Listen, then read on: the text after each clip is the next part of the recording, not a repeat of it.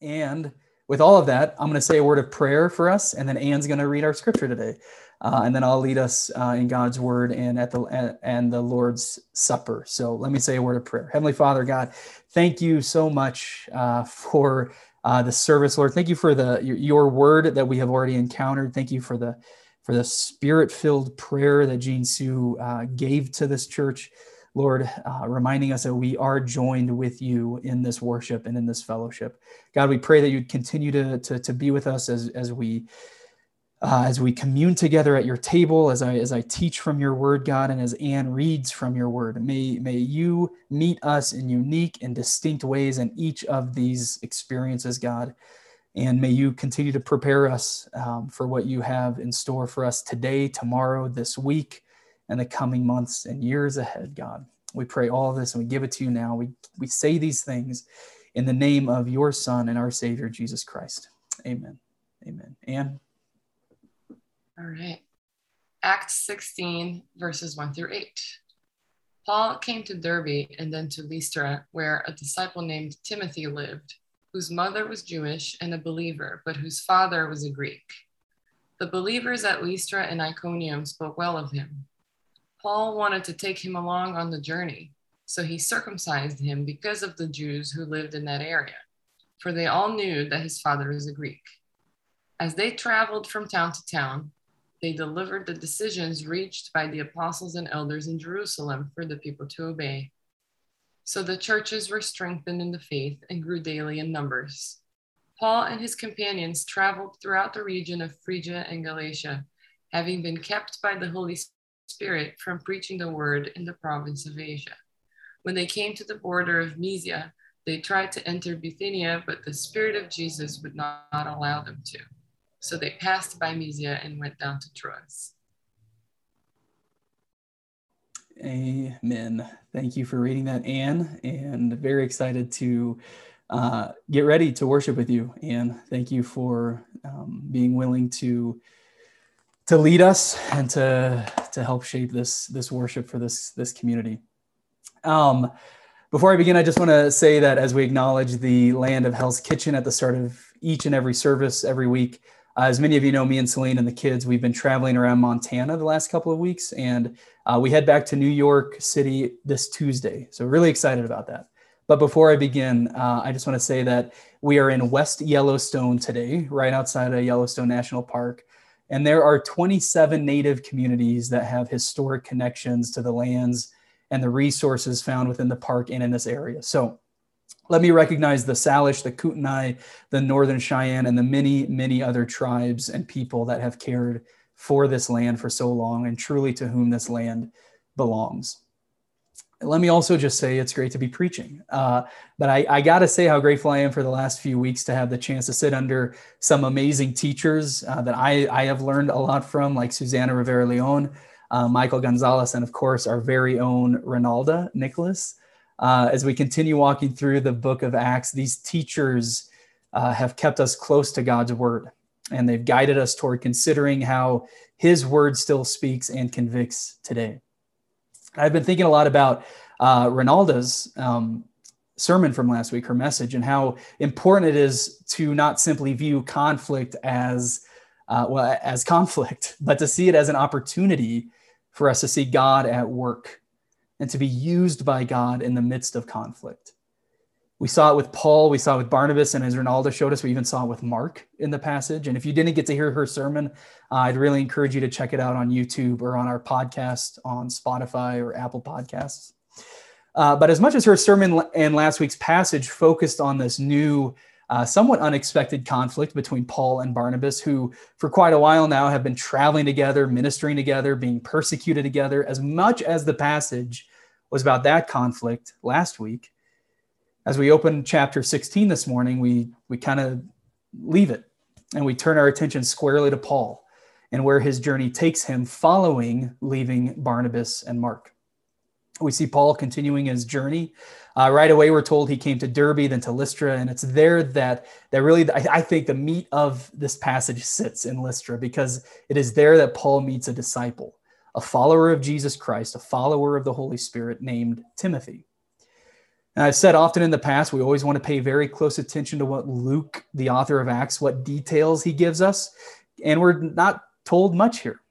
As he describes this disciple named Timothy, we're really not told much about him at all, other than who his mother and father were, and that others spoke well of him. He's a disciple. We know who his parents are, and people speak well of him. And without missing a beat, still in the opening verse of the chapter where we find Paul, we're told Timothy's mother was Jewish and a believer, and his father was a Greek, and apparently not a believer like his wife. It's important to note that that Jewishness is seen through the mother's line rather than the father. So Timothy was certainly considered Jewish, even though his father was not, though he probably was looked at differently because his father wasn't, and probably looked differently because for some reason, and a reason we're not told, Timothy was not circumcised as an infant, as Jewish infants would be. And so though he was considered Jewish, not being circumcised and having a Greek father, there's no doubt other Jews likely looked at him with, at the very least, kind of a bit of a side eye. And so Paul, wanting to take Timothy on his journey, we're told in verse 3 that Paul had Timothy circumcised so that they could minister more easily to the Jews in the area. And this is kind of where most sermons and commentaries either plant themselves or they speed right by. They speed right by because nobody wants to really discuss why Timothy needed to be circumcised, considering all that has taken place in the book of Acts leading up to this point. We've been told Gentiles don't need to be circumcised in order to receive the Spirit.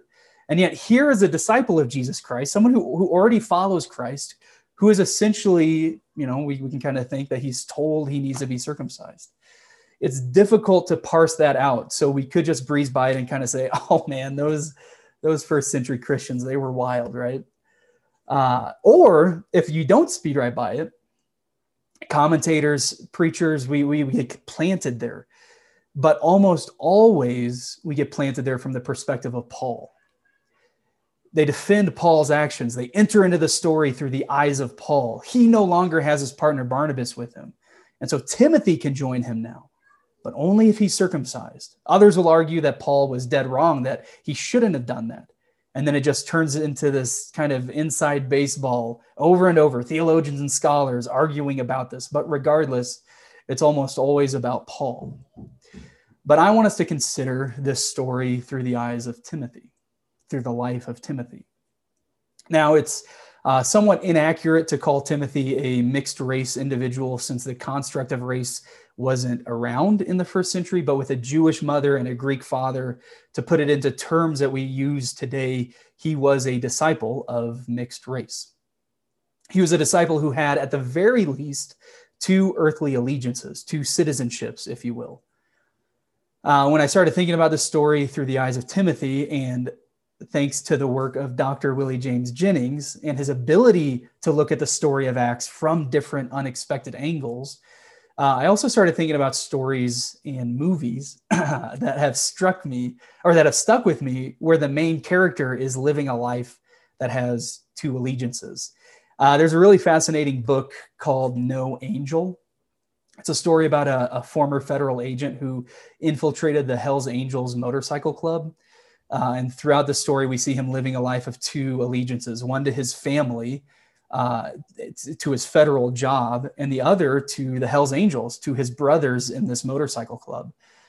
Some of you might be familiar with the story of Donnie Brasco, the true story of Donnie Brasco, the FBI agent who, his real name was Joe Pistone, but the FBI agent who rose to some power within the New York mob. It was a book, and then it was turned into a movie in 1997 with Johnny Depp and Al Pacino. Seriously, one of my favorite movies. And it's such a captivating movie because we, the audience, we get to see Johnny Depp's character of Donnie Brasco following his two allegiances. He's trying to be a good husband and a good father, but he's also trying to take down the mafia by any means necessary. And he often forgets who he is. Is he actually Donnie Brasco, the mobster, or is he the FBI agent, the father and the husband? And of course, I know everyone here is familiar with one of the greatest films ever made, The Fast and the Furious. The whole story of the original Fast and Furious movie, number one, I think there's 9 now. The first one, it's centered around Brian O'Connor an LAPD officer who goes undercover to try and take down some illegal street racers. And like the other two examples I've shared, we as the audience, we have the unique perspective to see him living both his lives, working with the LAPD, but also making new friends, falling in love with those who think he's just Brian, not an undercover cop. Now, I'm not trying to say Timothy here in this passage is like an undercover cop, because Timothy's two allegiances are much more personal. And they're two allegiances that he didn't have a choice in. He was born without any say to a Jewish mother and to a Greek father. And throughout his life, he has had to contend with what that means for him. I can share examples of books and movies, but I know some of you here this morning, you know what this means very personally too. Some of you consider yourselves to be dual citizens, whether that's legally or not, but quite literally that you were born in one country and you live in another country right now. On a lesser note than that, I think some of us, myself, certainly have roots outside of New York City, but also consider our roots to be in New York. New York is my home. It has been for 11 years, and it's where Quincy and Hugo were born. And yet my parents and my siblings are back in the Midwest. And my roots will forever be tied to my experiences growing up in a much different environment than that of Hell's Kitchen. And of course, some of you know deeply what it means to be literally of mixed race, to have a mother and a father from two different cultures and two different backgrounds. And then for you to somehow live a life that represents both. And all of this, for those of us who claim the Christian faith, all of this then comes together with our allegiance, our devotion to Jesus Christ. And that's where Timothy is when Paul finds him, a man committed to being a disciple of Jesus Christ, but who is also characterized by his mother's culture as well as his father's culture. And in his mother's culture, circumcision was the norm. And though we have no idea why he wasn't circumcised as a baby, here he is presented with the opportunity to do it. Yes, it is at Paul's direction that this takes place, it seems, but it's also Timothy's choice. Just as we saw Barnabas and Paul make their own choices last week, we see Timothy also make a choice this week. A choice to, as Dr. Jennings puts it, a choice to press deeply into his Jewish flesh, not as an evangelistic ploy or as an acquiescence to assimilation, but out of his commitment to his people, that is, to one of his peoples. But that's not to say that this isn't an act of Timothy following the Spirit. To simply say that, this is Timothy engaging in a cultural norm would lose sight of what it means for Timothy to have the title of disciple that is given to him in this passage. Jennings later says about that very thing. He says, Timothy is registering his love for the people to whom God is sending him. Timothy's following the guidance of the Holy Spirit because he knows the Spirit is sending him to minister to many men and women who are part of his heritage, part of his culture, his mother's culture. Jennings calls this an act of love. And he calls this existence that Timothy is living in between existence, partaking in earthly customs as a sign of following a divine and supernatural being, ministering to people in this life in anticipation for the return of the ascended Jesus Christ that we met in the very opening chapter of Acts. In this in-between existence, as Jennings puts it, love without contradiction is always possible. It is possible for Timothy to love the Gentiles of his father and the Jews of his mother, and with both and through both and in both to perform his commitment to Jesus. Hear that again. It is possible for Timothy to love the Gentiles of his father and the Jews of his mother, and with both and through both and in both to perform his commitment to Jesus. It is a love that we might see as contradicting. It is a love without contradiction. And what does this mean for you and me today? What does this act of love in the first century by a man of Jewish and Greek background say to us today? It means that each of us, that we don't need to worry about contradicting loves in this world if our ultimate love is in Jesus Christ. You see, Timothy is first described as a disciple. And then we're told who his parents are. I don't know if that was intentional by Luke, and I don't know how that has shaped in translations over centuries, but the way that we read it today is that we find out Timothy's a disciple, and then we find out his heritage. Timothy didn't have to worry about the act of circumcision superseding his love for Christ because nothing could come between him and Christ. So the act of circumcision wasn't meant to earn him any type of salvation, but it was meant to deepen Timothy's love for his Savior and for his Savior's people. It means that here in this church, in this community, that we can bring our cultures into this family, that we can bring our languages into this community, that we can bring our loves into this church, that we can bring our different preferences of worship music and styles and customs and whatever. We can bring all of these things and we can enter into them. We can embrace them. We can celebrate them through, as Jennings puts it, through the Holy Spirit deepening our love for the world and for Jesus Christ, the Savior of the world.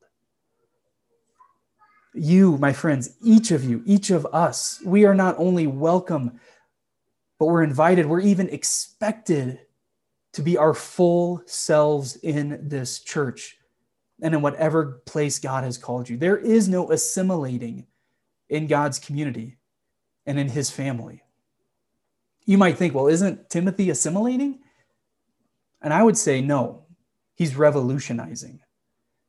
I think that's what happens when we look at the story through Paul's eyes. We can quickly assume that Timothy is just doing what he needs to do to integrate himself, to make himself more like the Jews. But when you enter into the story of Timothy, when you put yourself in his place of being a man who has a Jewish believing mother and a Greek father, when you see yourself in his place, then all of a sudden it isn't him simply doing what he needs to do to be more Jewish, but he's uniting. He's bringing together his Jewish and his Greek backgrounds. The culture of an Israelite is now embodied in the flesh of a Gentile. The promise of circumcision that we see in the Old Testament, that it would be a sign of God's people, is now embodied. It is now celebrated by a Gentile. And it is through that embodiment, through that celebration, that Paul and Timothy continue to follow the Spirit. Sometimes the Spirit kept them from going to a certain direction. We see that in verse 6 today, that the Holy Spirit kept Paul and his companions from preaching the word in the province of Asia, but that did not deter them, and they continued to follow the Spirit. And in the last verse in today's passage, we find that they traveled to a place called Troas. The Spirit never left them. The Spirit never stopped guiding them. They did what they needed to do to love their neighbors better and to deepen their love for God. And through all of that, the Spirit continued to guide them. My friends, I would say this is an incredible message of hope. What an incredible message of hope that is for the men and women who experienced this story in the first century, who witnessed this. What an incredible message of hope for those who read this story when Luke wrote it, and for us to read it thousands of years later. An incredible message of hope that we know the Holy Spirit that we have been given, that we've seen descend upon this earth in the book of Acts. The Holy Spirit we follow today, that the Holy Spirit can meet us in our cultures, in our backgrounds, in our complexities, and can bring us closer to the Savior of the world, Jesus Christ, and that this Spirit will never, ever leave us. Even when the Spirit says, don't go this way, it doesn't leave us. We continue to follow where the Spirit guides. And not only is that a message of incredible hope, but it is a blueprint, I think, for us as a church. And what do I mean by that? Let me call upon Dr. Jennings one more time, because when I read this, when I read this, I was so encouraged by what God is doing and what God will continue to do here in this church. Jennings says, the church should be the place that suspends the worry of how multiple peoples may coexist together. Not by avoiding such complexity, but through showing a collective body moving, living, and struggling to form a space of life and love. We don't have a checklist we walk through to make us Christians. We don't change our hair. We don't change the way we speak, the way we worship. God has made each of us, all of us, unique and all of our backgrounds and our walks of life and our ethnicities and our languages and our passions and our talents and our gifts, we move, we live, and we struggle together with all of them forming this community. That's what I see in this passage. And that's what I see God doing with this church. And I believe that this is truly an act of reconciliation as we can face all the brokenness of our world, the brokenness that exists in our backgrounds and our walks of life and our ethnicities and our languages and the ways people have taken control and sought power over others. That we can face this brokenness and yet somehow we can be brought closer to one another and closer to God. We can be reconciled to one another and reconciled to God. And the physical, tangible act, I believe, that most beautifully and mysteriously captures this experience, captures this collective, complex body moving, living, and struggling to form a space of life and love is at the Lord's table. We've been doing this now for 30 weeks. Today is week number 30. And we'll continue to do this for as long as Hope Hell's Kitchen exists, virtually, in person, however, because this church is not formed around me. It is not formed around any one tradition or theological perspective. We strive to not have it be focused solely on the importance of a sermon, but this church, this community, this collective body, every single week culminates our existence together. We point ourselves toward the Lord's table, because it is at the Lord's table that we remind ourselves of who Jesus Christ is, that he is God incarnate, a God who loves his people so much that he faced wrongful arrest and execution, that he rose from the dead, that he ascended into heaven, and that he promises to return to this world one day. And as we anticipate this return, we, like Paul and Timothy, we follow the guidance of the Holy Spirit to deepen our love for our neighbors and to deepen our love for God.